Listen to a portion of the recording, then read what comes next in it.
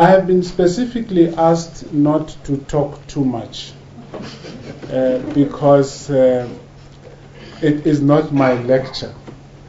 That we have two very capable speakers, starting with the keynote that Professor Beckles will give us.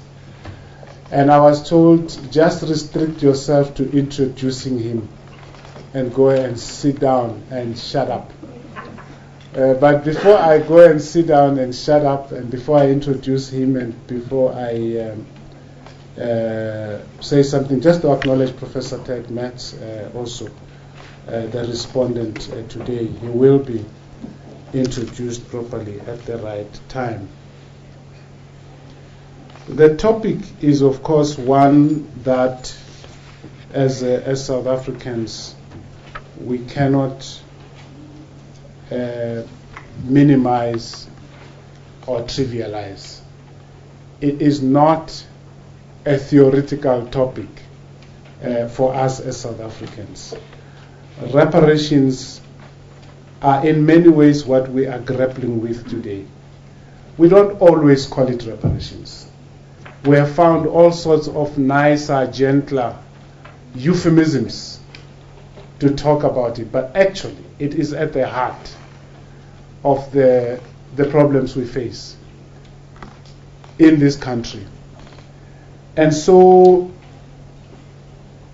it is quite an honor for us to welcome Professor Beckles to talk to us basically about ourselves and about the challenges we face as a country.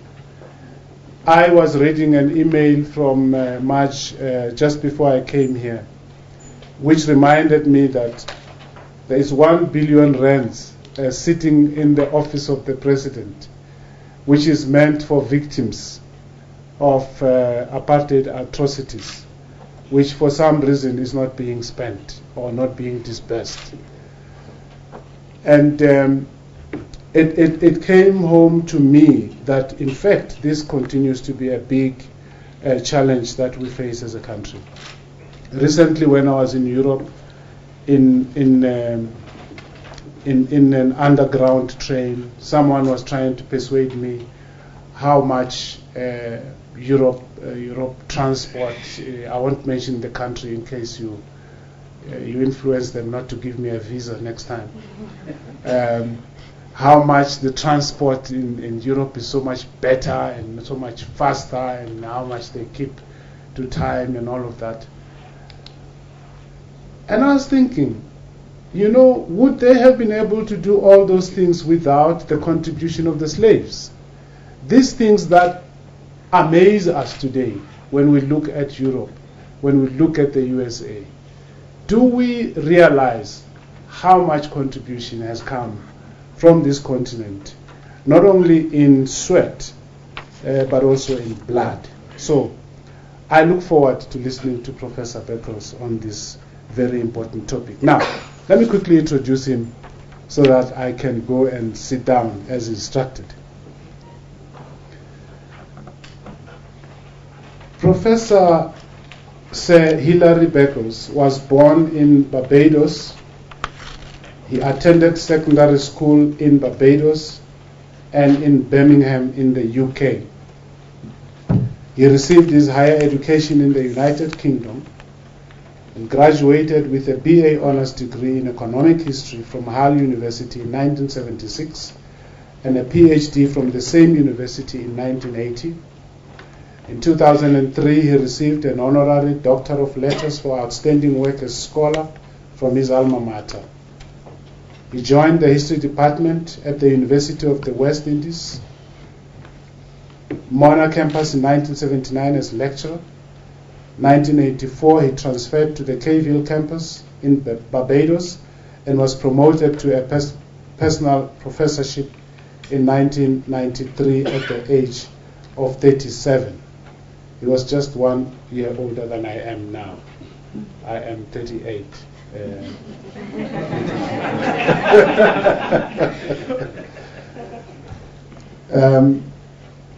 In 1994, he won the first University of the West Indies Vice Chancellor's Award for Excellence in the field of research. 1998, he was appointed Pro Vice Chancellor for Undergraduate Studies. In August 2002, he returned to Cave Hill, this time as Pro Vice Chancellor and Principal.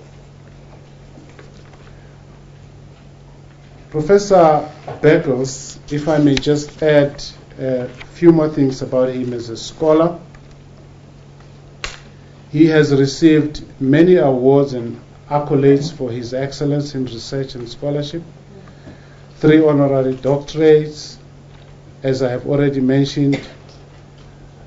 But it's really his scholarly contribution to the field of Caribbean social and economic history that has been immense.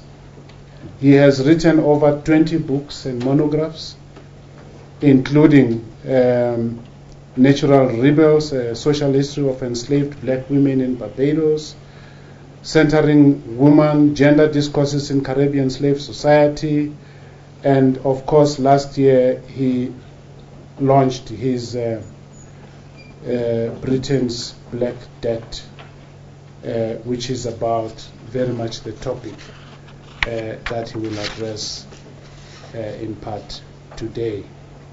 So, I could go on and on because I have lots of notes on him. I want to stop here and ask you, ladies and gentlemen, to welcome with me Professor Sir Hilary Beckles.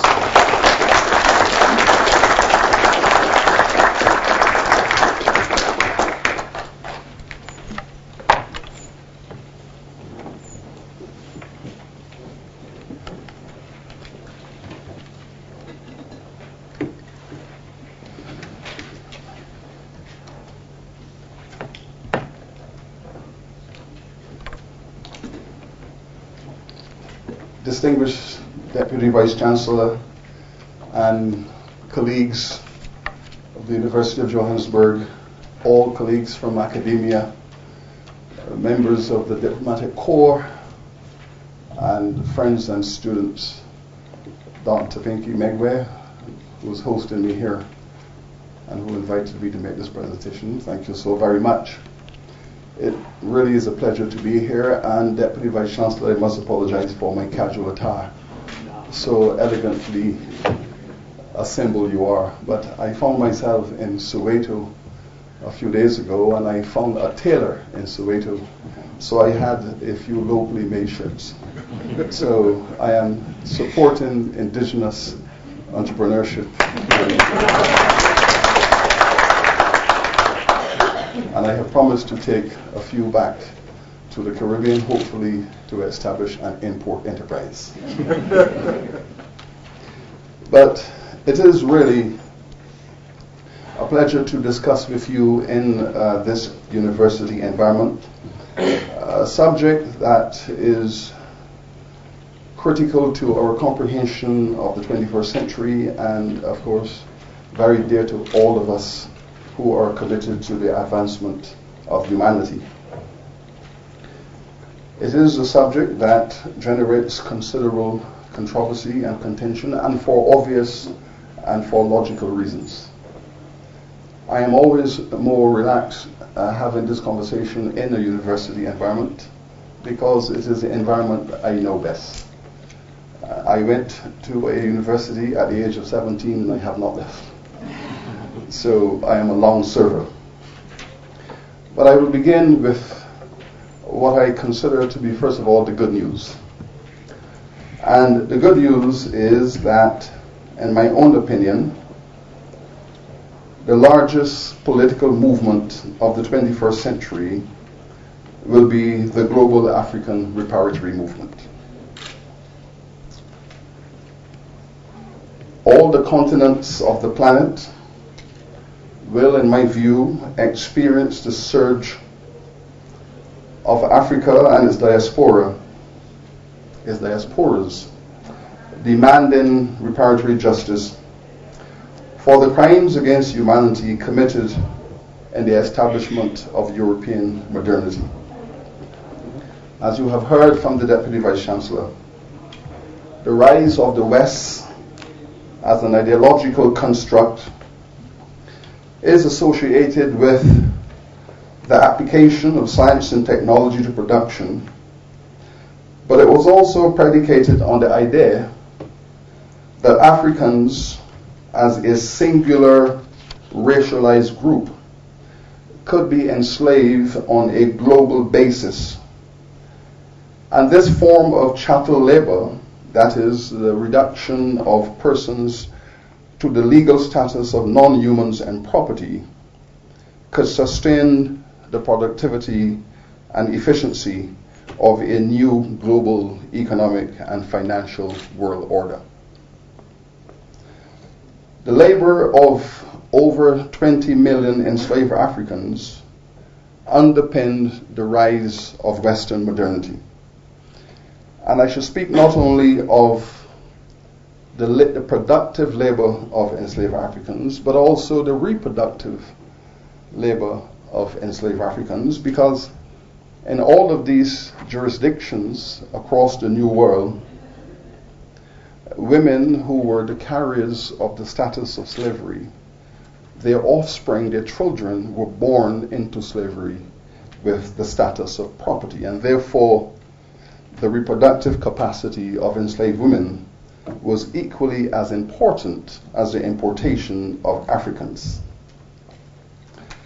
The globalization of African slavery and Western global supremacy, therefore, as you would say, went hand in chain, body and soul. I am not seeking to be deterministic or mechanistic, but when we look at the 16th, 17th, and early 16th, 17th, 18th, and early 19th centuries, these were the high points of the globalization of African enslavement. This was the period in which we saw the construction of the world's first global labor system. Prior to this period, we cannot see anywhere in human history a unified system of labor organization scattered across such a tremendously large geographical space. African slavery was therefore a global system with regional variations across 3 continents. The transatlantic slave trade was the world's largest commercial enterprise. You do not move 10 to 15 million people across an ocean without the most sophisticated forms of financial and commercial organization. It was also the world's first transcontinental productive system and the largest forced migration in human history. The 19th century saw the eradication of these systems. It was a century of emancipation. It was a century in which, in most jurisdictions in the world, the system of chattel slavery was uprooted, removed.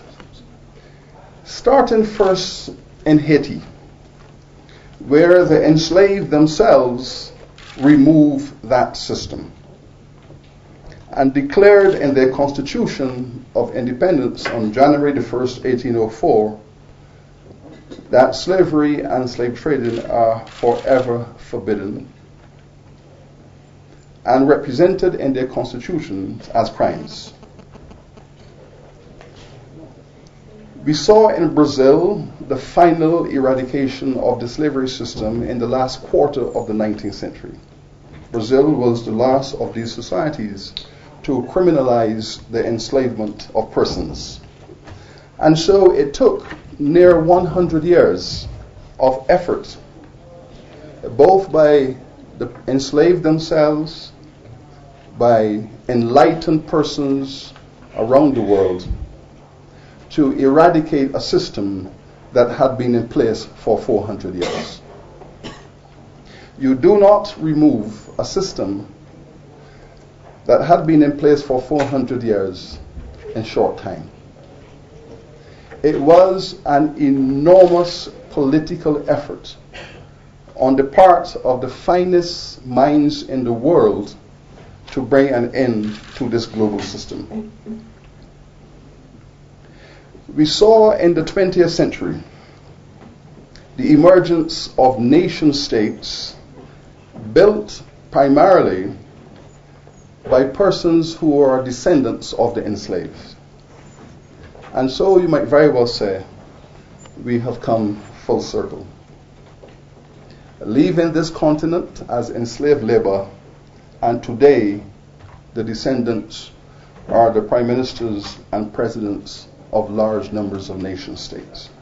It is a phenomenal feature of human development.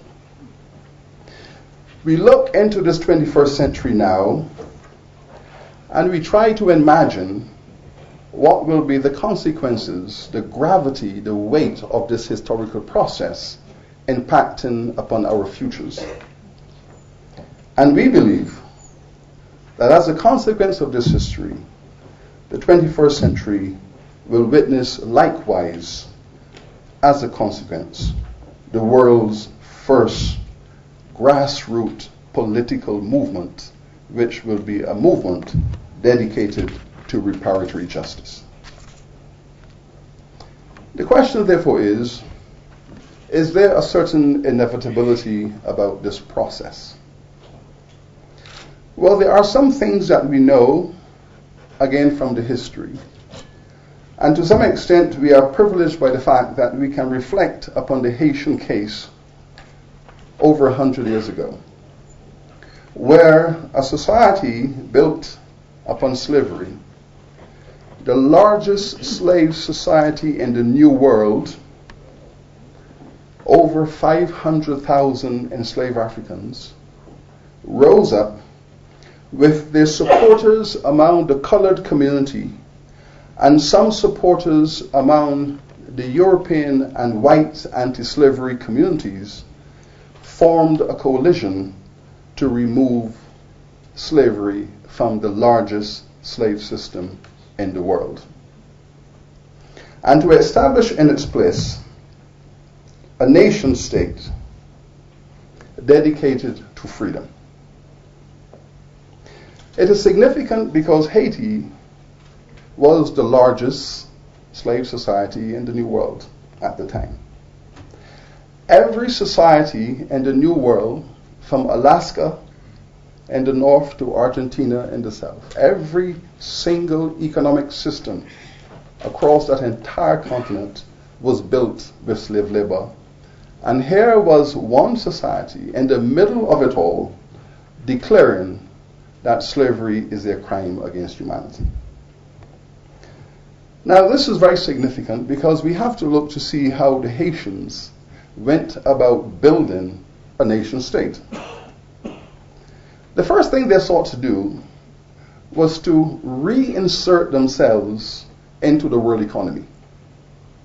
It was the largest producer of cane sugar, one of the largest producers of coffee, one of the largest importers of African persons.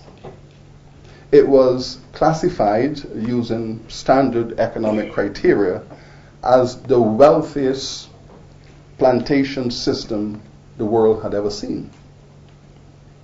But it was all destroyed by 15 years of civil war and revolution. The Haitian leadership, the Haitian revolutionary leadership, looking into the future, decided that the way forward was to reinsert this nation into the world economy. And the way to do this was to re-establish the plantation system that had been the basis of social concern.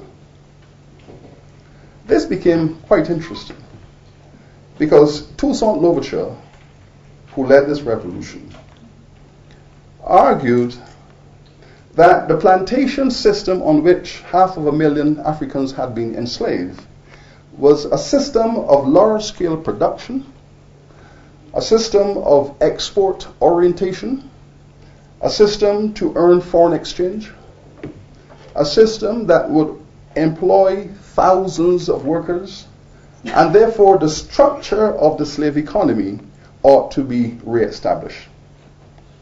And this was the first primary decision taken by the revolutionary leadership. And so the plantation system was rebuilt. The enslaved themselves had fought a war because they believed that at the end of it, there would have been land reform. There would have been land redistribution. They would have been converted into peasants, into commercial farmers. They would have been converted into owners of properties, and freedom would be based upon that ownership. Instead, they were told by their new government to return to work as laborers on the estates owned by the persons who had enslaved them. What followed in Haiti was a process of disenchantment on a popular basis. And for the next 40 years, what we witnessed was a revolution within the revolution. The workers themselves rose up against their new governments. The new governments brought out the army to oppress the uprisings of the workers. The workers insisted this is not what we fought for. The government insisted we have to globalize our economy, our society. We have to earn foreign exchange, and we have to stay modern.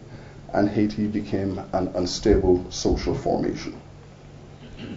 The rest, as you say, is history. The society spiraled further and further into political chaos, into economic ruin. It was a choice which was made. This is a very significant choice because the workers had expected reparations. They had expected economic enfranchisement. They had expected economic empowerment to follow the process of slavery. It's important, I believe, to look also at all of the subsequent economies that have undertaken this process of nation building against the background of crimes against humanity.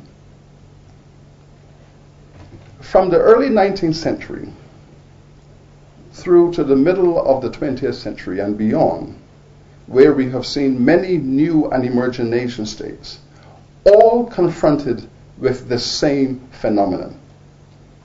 How to proceed? How do we balance the needs of an expectant population with the realization of integration into a global economy? In all of these societies we have looked at, especially those in the Caribbean, it is fair to conclude that there remains to this day fundamental disenchantment with the systems that were put in place at independence. Jamaica, just last year, celebrated 50 years of independence, 50 years of nation building. The British had colonized Jamaica in 1655 and had ruled Jamaica for 300 years. At the end of that process, when Jamaica became an independent nation, 75% of the black people in Jamaica were illiterate. A community, therefore, of 75% illiteracy was asked to build a modern nation, and to do so within the context of inadequate reform in relation to reparatory justice. We are all today very concerned about the social issues in Jamaica, the ghettoization of the population, the challenges associated with an underclass, the difficulties associated with social dispossession, and a belief that the system of state administration does not represent justice. This is a model that can be applied across the entire Caribbean. That despite a commitment to democracy, a popular commitment, there remains disenchantment with the relationships of governance. And why is this? The history of slavery has left behind a phenomenal legacy. The legacy is seen in these societies on a daily basis. In all of these societies, the black community, who represents the majority, are economically marginalized and disenfranchised. In my own island of Barbados, that is known not only for its tourism, but for its cricketing genius. And my brother, who was with me here this evening, was one such aspirant to West Indies cricket status. But all of us grew up in the search of that excellence. But when we examined why there was this popular obsession among the black community with cricket, it was because it was the only way out of the ghetto. It was the only way out of poverty. Now, the independence model that was built in Barbados, and I was an independence baby. I entered high school at the age of 10, precisely in our independence year. And it was argued that the independence process was fought for in order to empower my generation. But the division of labor which was established for governance remains problematic 47 years later. The system was that the white community that had monopolized the economic resources of the island for 300 years, who were the descendants of the enslavers, would remain in possession of the management of the economy, and the vast majority of the black people, 97% of the citizens, who are in control of the political process, have established a system whose sustainability is now being questioned. Despite the fact that the white community of Barbados owns 70% of the capital on the island and are the owners of the entrepreneurial system, there are no white persons in the elected parliament of the island. It is because the black community refuses to elect white citizens into the parliament. The white citizens will say, therefore, that we are going to control the senior and elite management of the companies, of the corporations. We will monopolize the wealth, and therein we have a standoff. The biggest challenge facing this society and many other societies in the Caribbean is how to get beyond this, how to move beyond this, how to say that this is not sustainable, it is not a system of equality and justice, and it is not a 21st century system of governance. The process of bringing the two sides together in order to build a sustainable democracy remains a primary challenge 47 years after independence. This is of great concern to all of us who are irretrievable believers in the fundamental equality of all human beings and the rights to justice for everyone. Now, the reparatory discussion says the following things. Justice is crafted by human agency. It requires philosophical reflection and the production of philosophical knowledge. It requires, importantly, persons who will stand in defense of the principle of equality in all areas of life. And it requires, fundamentally, persons who are prepared to make sacrifices in defense of these values. In recent times, we have seen the civil society movement in the Caribbean pushing aggressively for a discussion in respect of reparative justice. We have entered into conversations with European governments. In fact, I was the principal spokesman for the Caribbean nations at the Durban conference here in 2001, the United Nations Conference on Race, Xenophobia, and Intolerance. And we sought to discuss these matters in an environment best suited to formulate a new vision, the United Nations Forum. The position of the European nations in Durban were clear. That there can be no discussion at an intergovernmental level in respect of reparations because no crime had been committed.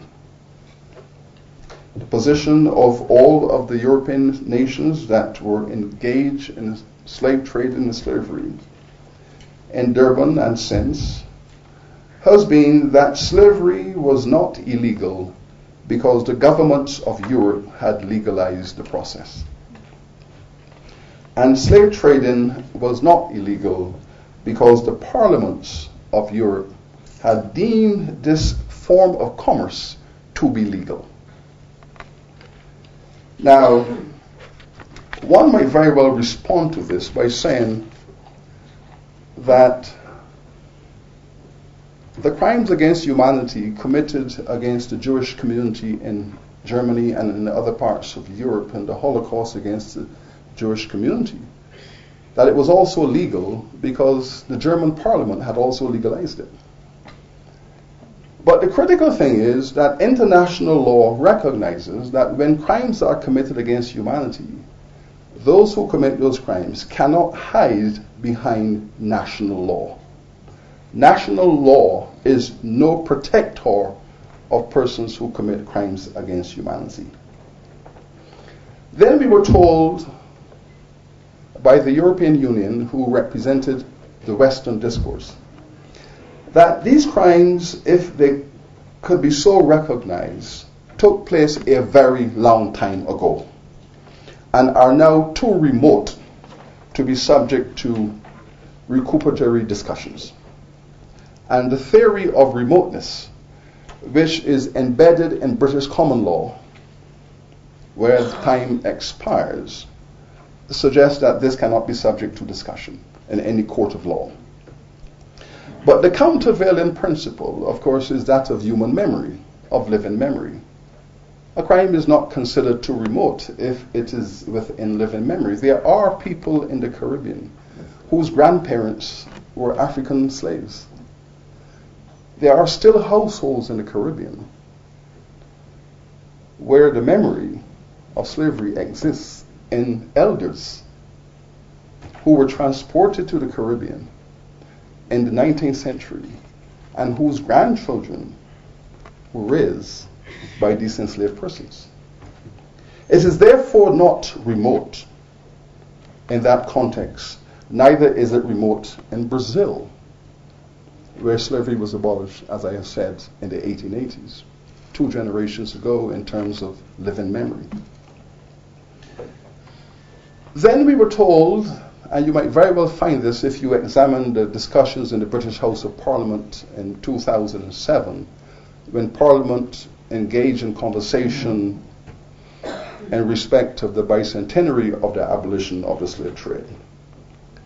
The British Parliament concluded that even if we are prepared to accept that these were crimes, these crimes were too large to be subject to meaningful conversation.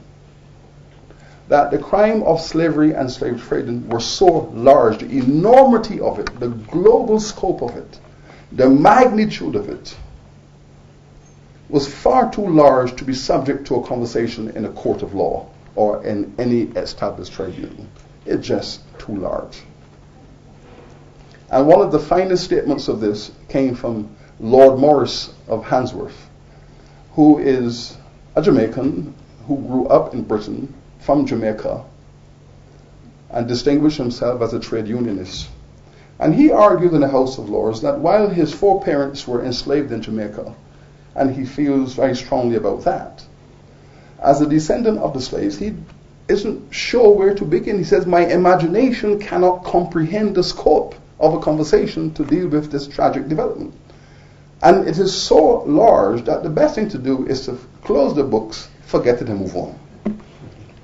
And that was his contribution to that conversation in the House of Lords. I had the pleasure of meeting him in Jamaica and telling him that my imagination can comprehend the conversation.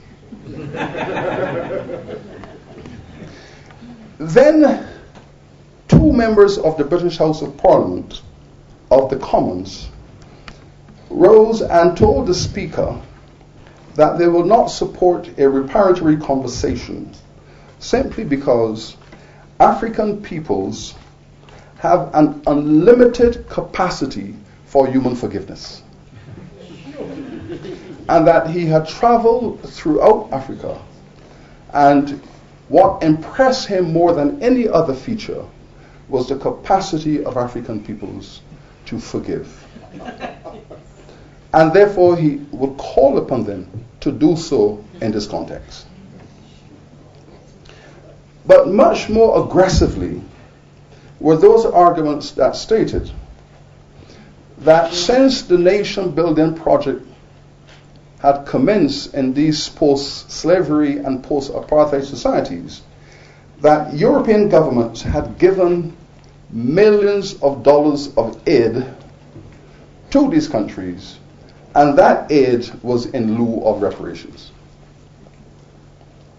And furthermore, that the failure of political leadership in these societies to eradicate poverty, but instead to preside over the increase of poverty.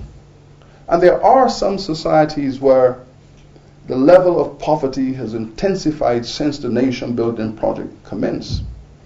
That this had to do with black incompetence in respect of governance.